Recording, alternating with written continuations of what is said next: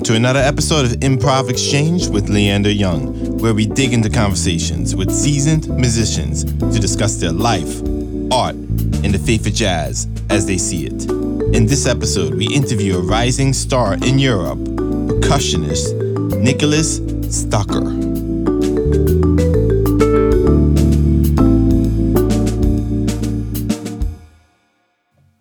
Hello, everybody. Welcome to another episode of Improv Exchange. Today, we have Nicholas Stocker with us from Switzerland, correct? Yes, Good. From Zurich. Zurich. Mm-hmm. Nice. No, I haven't been there. But you have been to Switzerland? Yes, only a stopover. I went to watch a Where have you football been? match. Yes. Wow, that's weird. It was not a good win for my team, but they won.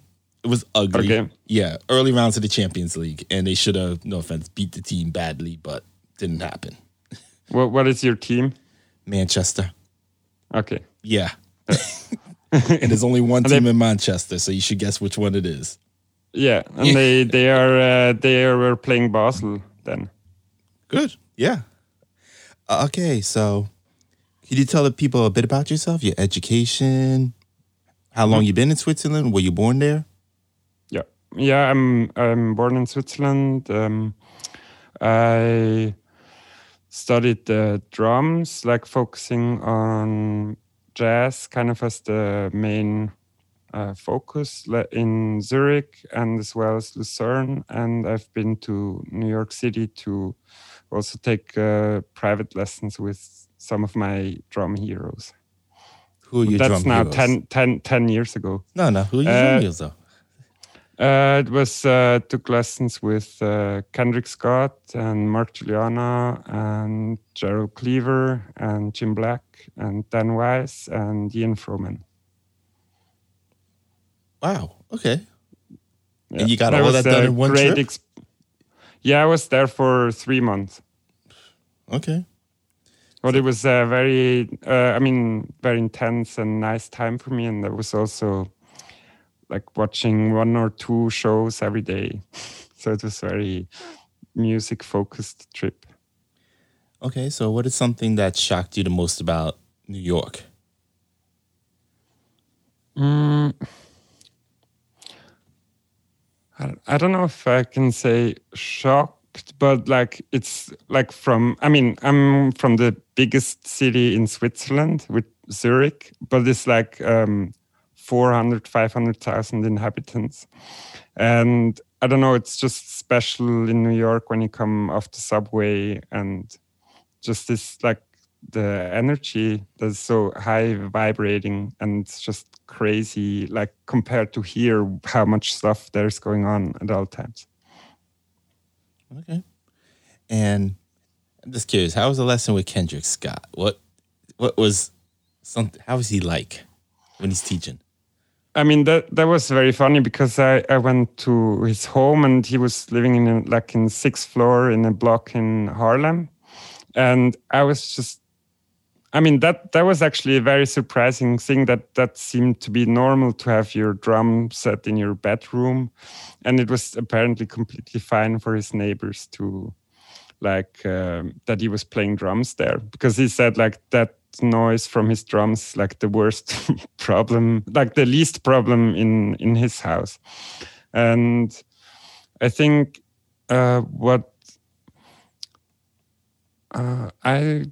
he gave me some kind of simple exercises, but that took for me, since until now, with holding, how do you hold the stick, or for what to listen for. And one thing that I especially remember, he had this thing that he called 2 a.m.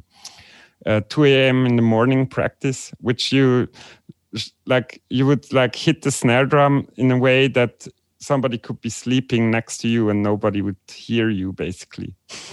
Oh, okay. It's kind of a very soft stroke, I misunderstood. I thought you meant he was playing drums at 2:00 in the morning, and he was. Yeah. Okay. No, the idea was that you were playing, but nobody could hear you because you were so quiet. Okay. That is Interesting. I got to ask him about that one. Okay, so how long have you been a jazz drummer for? I grew up in a musical family, but both of my parents are classically trained singers, and so I started to play piano before I started playing drums. I think I started to play piano when I was 5, and then drums when I was 11, and then I think jazz I found more through like contemporary classical music, and then like the aspects, like some people that like use this type of music and like improvised with it. I think that was kind of my gateway to jazz. And then I think it was like one drum teacher that I had thought that it would be good for me to like play some swing for like a couple months, and he sent me to another teacher, but I ended up staying with the other teacher for 4 years until I was studying. And that was actually the first time I think I was like 16 or something when I heard like the classic jazz recordings like Miles and stuff like that. So I heard it quite late in a way. It was more like Mozart and stuff when I was a child. Understood. So how did your parents take you becoming a jazz artist? Yeah, I think in the beginning they were a bit worried because they thought that it was like, because compared to classical music, the lobby is less strong, and they thought it was like much harder to like make a living of it. But then I don't know. For me, it was the aspect in classical music that would have interested me would have been contemporary classical music, which is basically the same thing financially. And for me, it was always drum set was my favorite instrument, even though I played like mallets and stuff. So I kind of based my decision on, that I just want to do what I like the most. So that's how I ended up going in that direction. That is interesting. So there's another thing about the New York scene that I'm just curious, comparing the two. The Switzerland jazz scene versus the New York jazz scene. What is the big difference? Yeah. I think like some of the people that I've met in New York, I think it seemed to me that a lot of people are like really strong, like session players, like side read very well. And there's not so much like working bands maybe.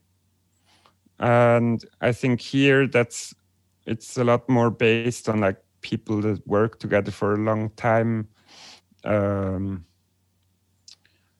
That kind of develop a group sound together, and it's maybe less about the individual musicians, if that makes sense.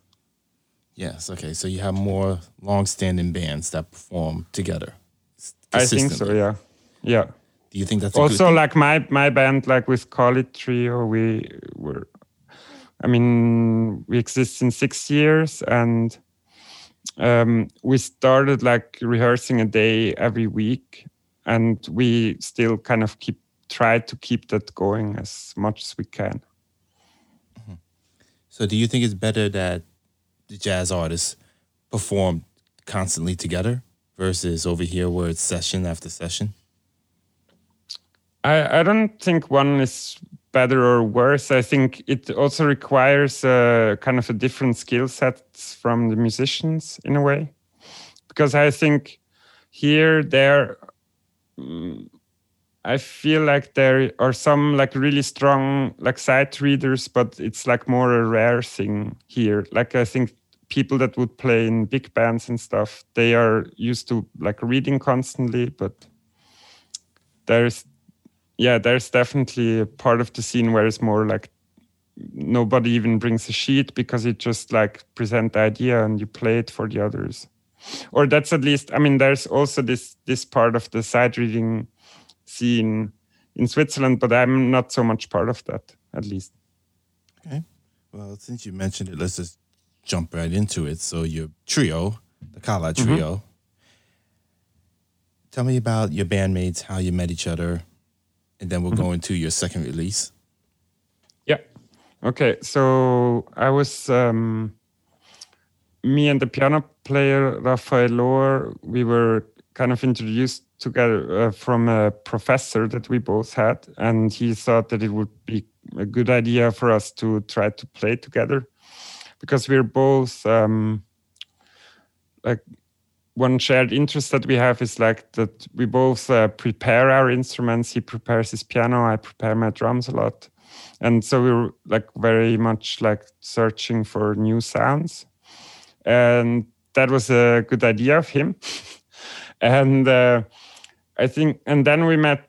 We were actually kind of trying to play with different people, but we knew that our goal was to kind of form a band that would kind of have a long-term goal in a way, and would have this kind of commitment of weekly rehearsals and stuff. And so we played with a bunch of different people, and I think with the guitar player Urs Müller is his name. He was just at a point where he also was like ready for that and kind of fed up of the smaller short-scale projects a bit. And he was playing a lot of actually, it was quite in demand, like a session player for like pop artists in Switzerland. But he was a bit tired of that scene in a way. And he also seemed, because he felt he was also not like kind of getting further as a musician in a way. I mean, I understand that part, but also, I mean, that's something I would have to ask him personally. I just feel a lot of people see it as that's the high point. You're playing with the pop stars and the stars, and you're touring, but he didn't like it? I mean, he did it for quite a long time, like 8 to 10 years. And I think I don't want to piss anybody off saying that. Go ahead. This is what we like to do here. The pop, like in Switzerland, I feel there's like two different kinds of pop scenes. There's the alternative pop scene where it's like there's bands and it's played on like smaller radios, and there's definitely also a club scene for that. And then there's like the mainstream pop artists.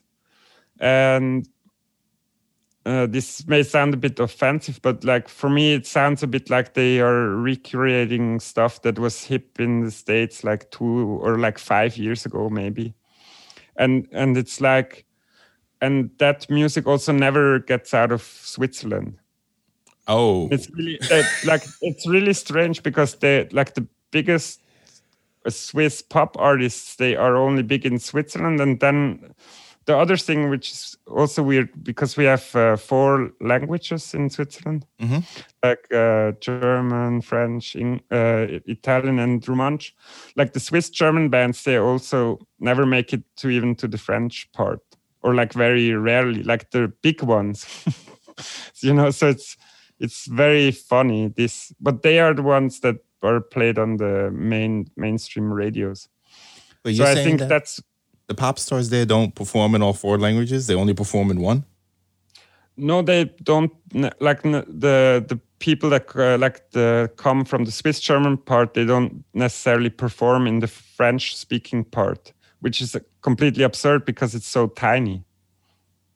You know what I mean? There's like this thing called there's the term here is Röstigraben. Rösti is like this potato hash Swiss thing, where it's like the French and the Swiss German part is kind of divided, and the ones in the French part, they never make it to the other side, and vice versa. Okay. Well, I know who the most popular Swedish artist is right now. Yeah? Which one? It's Tina Turner still. Because she became a citizen. Yeah, that's true. She lives in Zurich, I think. Zurich or Geneva. Mm-hmm. Yeah, she denounced her citizenship, so I guess she's the biggest star over there, unfortunately. Probably. But that part I didn't know. Okay, so I didn't know that they're not famous nationwide like that. Okay. I mean, yeah, because like there's like the mainstream pop thing, they have this award thing, like a Swiss Music Award, but it's in a way it should be called Swiss German Music Awards, because they're is never any acts from the French part make like winning anything, because it's just based on sales, and the Swiss German part is just way bigger. So it's like no wonder that they have more sales. Understood. So, yeah, it's very that world is quite weird, and I think that's why the thing that Urs, our guitar player, got a bit fed up, maybe, like after being in there for like 10 years and like feeling that the music just doesn't progress in a way, or he can't like develop in there or something like that. Like I said, really, really good explanation. But then the project that you're doing, and correct me if I'm wrong, I could be as a drummer, whatever. You guys are playing in 19/8s, then you're playing in like 7/16s, and then you're playing in, I think, a 5/4 over a 4/4. So I'm like, yeah, it's like a 5/4 with, and it has like a 4/5 and a 3/5 within that. So it's a kind of if you think in the 5/4, it's like a 3-bar phrase, then it comes all back together. Yeah. So it's like 3 times 5/4 or 5 times 3/4. And that's all against the quarter note. That's why it's against, yeah. I mean, I dig it, but does the average person understand it or dig it when you're playing it live? Yeah, I think our music, in a way, doesn't sound that complicated. And it's not our, like, it was never our goal to make something like extra tricky or sophisticated rhythmically. But I think what interests us a lot is like having these cycles that you can like kind of repeat over and over, and that slowly evolve. And I think if something like that has maybe a bit more special structure, I think for me personally, I tend to like to listen to it longer until it needs to change anything, because there's so many small aspects that you can listen to in the same thing when it's getting repeated. And I think the other thing, which is like in all pieces, we still have a strong like quarter note that you feel. And I think, and we also stay in those, like usually the song doesn't change that structure, the rhythmic structure all the time. Yeah. But we stay in there and try to kind of shine a light on all the small cracks that are in there, and try to kind of, it's kind of small organism in a way. That's your chamber music from the background coming into play here, which I like. So thanks. When you perform, how does I even ask that then? So when you're performing and it's a I shouldn't say minor, a small pop scene that isn't exponential, does it affect your jazz music?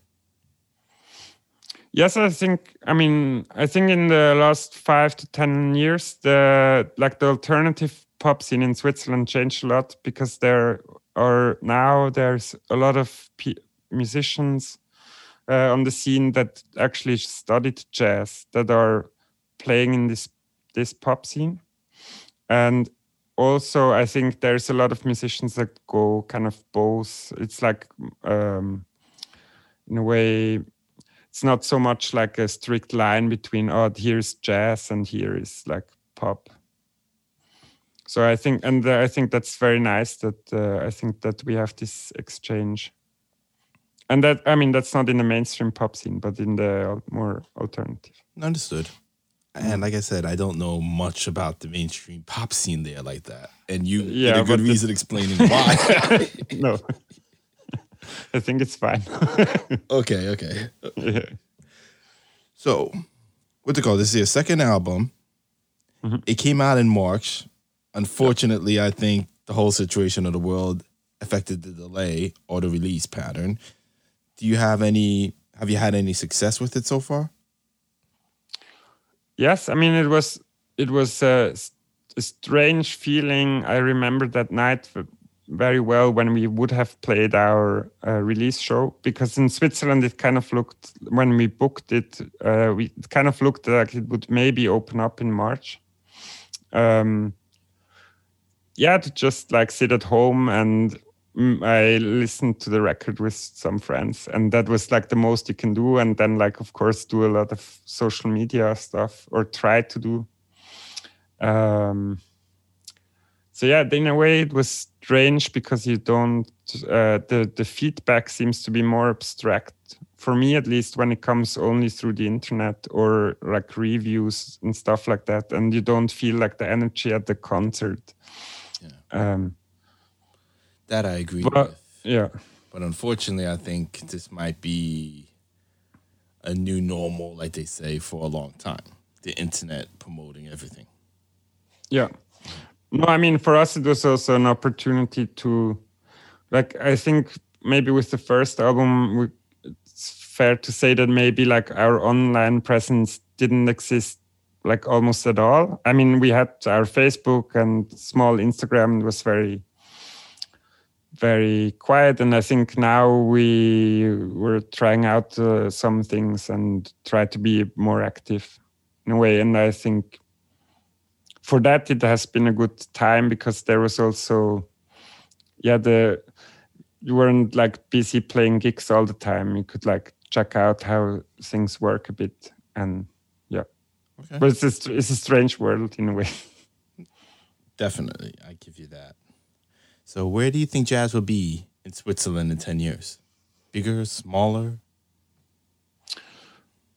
I mean, I feel like the jazz scene, like maybe like the whole like more experimental scene in Switzerland is actually very interesting, I think. And there's some bands that already kind of made it out a bit. And I think that will hopefully spiral it to be more Swiss artists getting known over the years afterwards. Because I think it has a lot to offer from the scene itself, and definitely also has some challenges with touring and stuff, because Switzerland itself is really small, so we have to kind of get out, and getting out is also the challenge because the Swiss franc is so strong. So like every odd gig that we play abroad is like we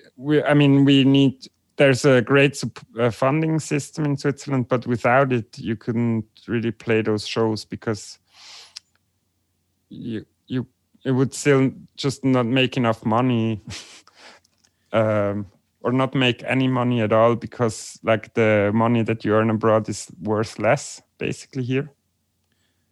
So it's like a weird situation. An interesting I don't know if that problem. makes sense. No, I get it. That's why I said, yeah.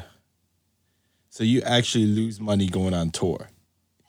Yeah, but I mean, there's still nothing to complain, because we have, the support is great, but it's still, I feel like in a way it's something that we have to battle, that we don't get also maybe taken seriously as much, because all the bookers like in Germany and around Switzerland, they know that Swiss bands, they have support, so they maybe try to even pay less, and that's like, it's hard to get to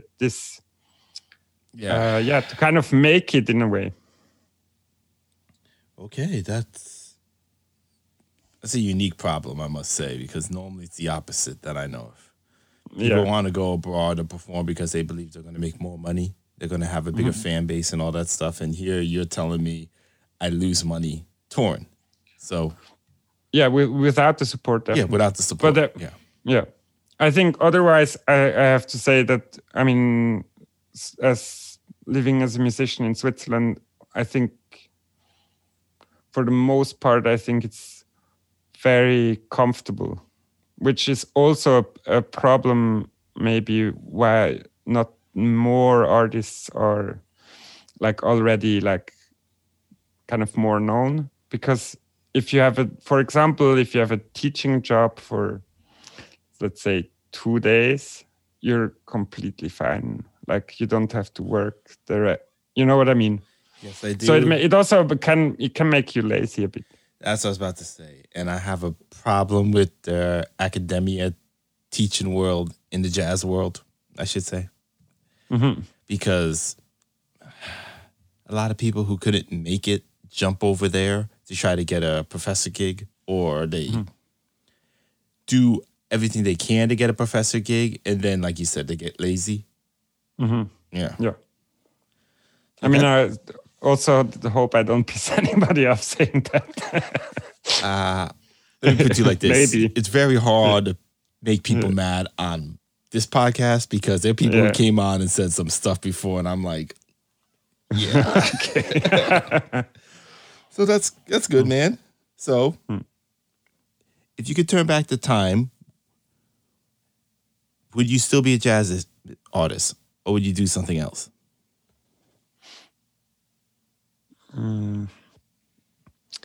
No, I think for me it was never really a real option to do anything else, or I never considered another thing. Of course, with for me, I could also study something else or whatever, but it never came to my mind to think about, maybe I should do something else. And I'm very happy for that. I kind of went for the thing that I like the most. Okay. So there's no regrets on that. And just curious, what is the best compliment you ever received? Oof.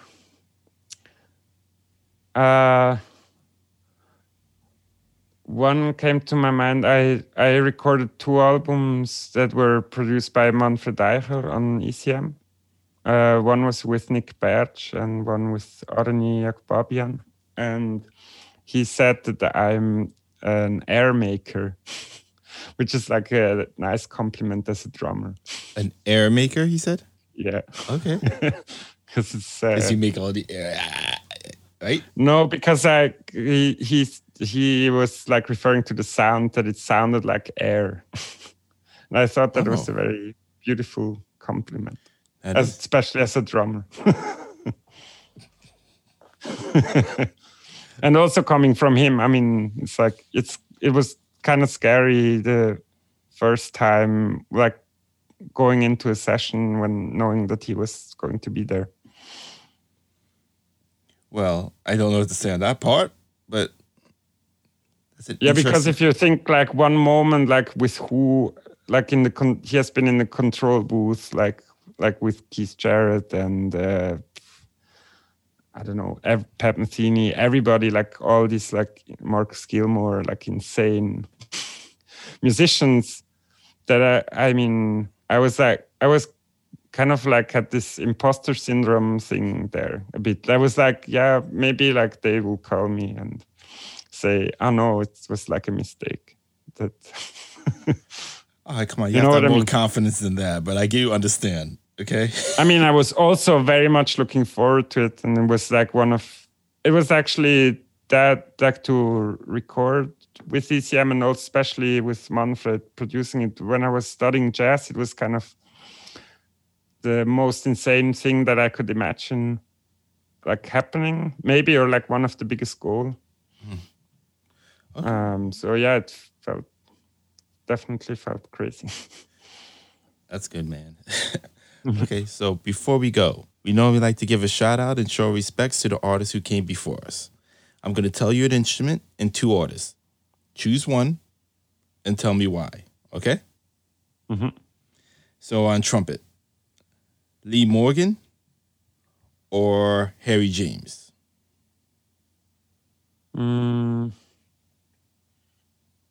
That's like a jazz question. I know, but come on, it's a jazz show. Yeah, you want me to make it more rock and everything? I could do that. You could also make it more rock if you want. I think I would. I mean, I'm more familiar with Lee Morgan, so I would pick him. Okay. Nothing wrong with that. Yeah. On saxophone, Coleman Hawkins or Charlie Parker?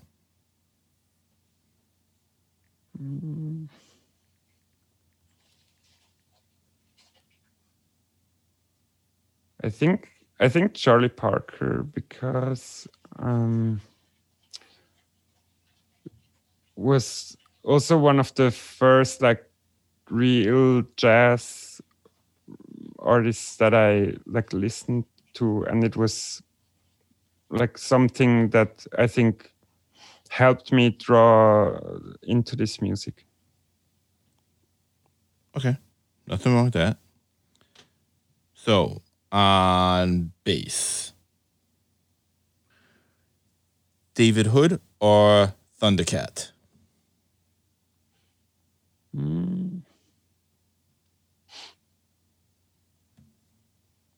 think Thundercat for like just the sheer craziness of the like live shows, and that he's like singing on top of that, and I don't know, like just kind of doing hip hop records, but then kind of live, it's just like this insane fusion show in a way. You been to a show? Just like the attitude of it is. You seen him live before, right? Yeah. Okay, likewise. It is something interesting in that aspect. I agree. Yeah, it was at the club here in Zurich when they played. The sound technician told me it was like 110 decibel on stage without the front of house being on.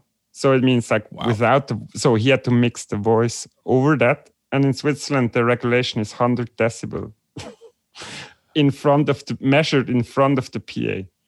Oh. And so he had he had to choose if he would kind of risk getting a fine for that, or it was just insanely loud. Never have that loud gigs here because of this regulation.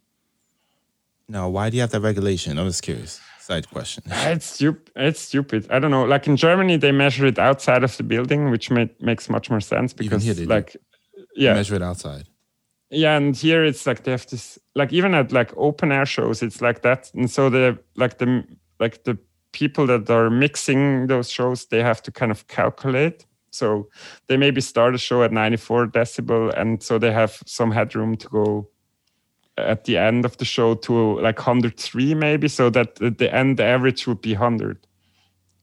I don't know. It's like our government maybe just wants to protect us, maybe more than necessary. I don't know. Yeah, we're not going into that. Yeah. Yeah. Okay, so on guitar, we'll say Slash or Carlos Santana. I was never into Santana, so I would say Slash. Okay, Eric Clapton or Slash? Then I would pick Eric Clapton. Would feel like but to like rock guitarist, I think like some of my favorites are like Johnny Greenwood, maybe from Radiohead, or like more in that direction. Okay, nothing wrong with that. So on keys, I make it we'll go with Billy Joe or Stevie Wonder. I'd say Stevie Wonder because I've seen him live once, and it was like at this huge festival in the Netherlands, and actually he was playing right after the Netherlands lost against Spain in the Soccer Europe Cup. Yeah. And his show was right afterwards, so all the people were so like sad. That's and depressing in its own way. Yeah, and it took like maybe one song or 1.5 song until it seemed like everybody just forgot about their loss, and it was like party again. Oh. It was really crazy to watch because he completely like kind of catched the vibe and flipped it like immediately. It was really impressive. That's a talent. Okay. Yeah. So on drums, since you like rock, we're going to go with Ginger Baker or Keith Moon. You could also ask me jazz drummers. Okay, jazz drummer. No, that's even better. But I would say for like rock, I think Ginger Baker for just like being the crazy person that he is. Like, I mean, it's in a way it's almost a bit funny, but I think it was like just like I don't know. I think it's weird to see somebody who has just thinks they're the best and like the way he thinks that is just I don't know. It's a bit mad, or very mad. Okay, in a jazz drummer, we're going to ask you Billy Coban or Elvin Jones. Elvin, definitely. I mean, I was. Elvin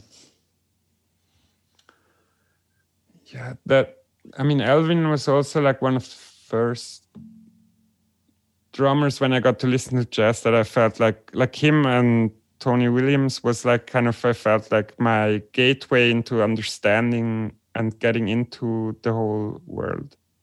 Okay. Because I could, in a way, understand this better than some of the earlier cats in the beginning when I was starting to listen, because it seemed more close to the like improvised music that I knew already. And I mean, yeah, it's just, I don't know. It's like his feel is just insane. Okay, that works. Yeah. Okay, can you tell everyone? Nothing against Billy Coban, though. I mean, it's also Stratus and it's also mind-blowing. Can you tell the people your social media, your websites, where to find your album? Yeah. So the Instagram is Carly_Trio, and you can find the album on Spotify and Bandcamp, and our name of our label is Ronin Rhythm Records. All right, man. Our website is also carlytrio.com. Well, thank you, sir, for joining us. Thank you very much. It's been a pleasure. Looking forward towards the third album, and hopefully, you said you lose money when you perform abroad, but next time I'm in your country, hopefully I get to hear you guys. Yeah, thank you very much. It was a pleasure. Yes. Everyone, this is Leander from Improv Exchange. Thank you. Have a good night. That's that on jazz. Thank you for joining us on this episode of Improv Exchange. Please subscribe on Apple Podcasts, Google Podcasts, Spotify, or wherever you listen. Also, please be sure to follow us on Twitter, Instagram, and Facebook at Improv Exchange.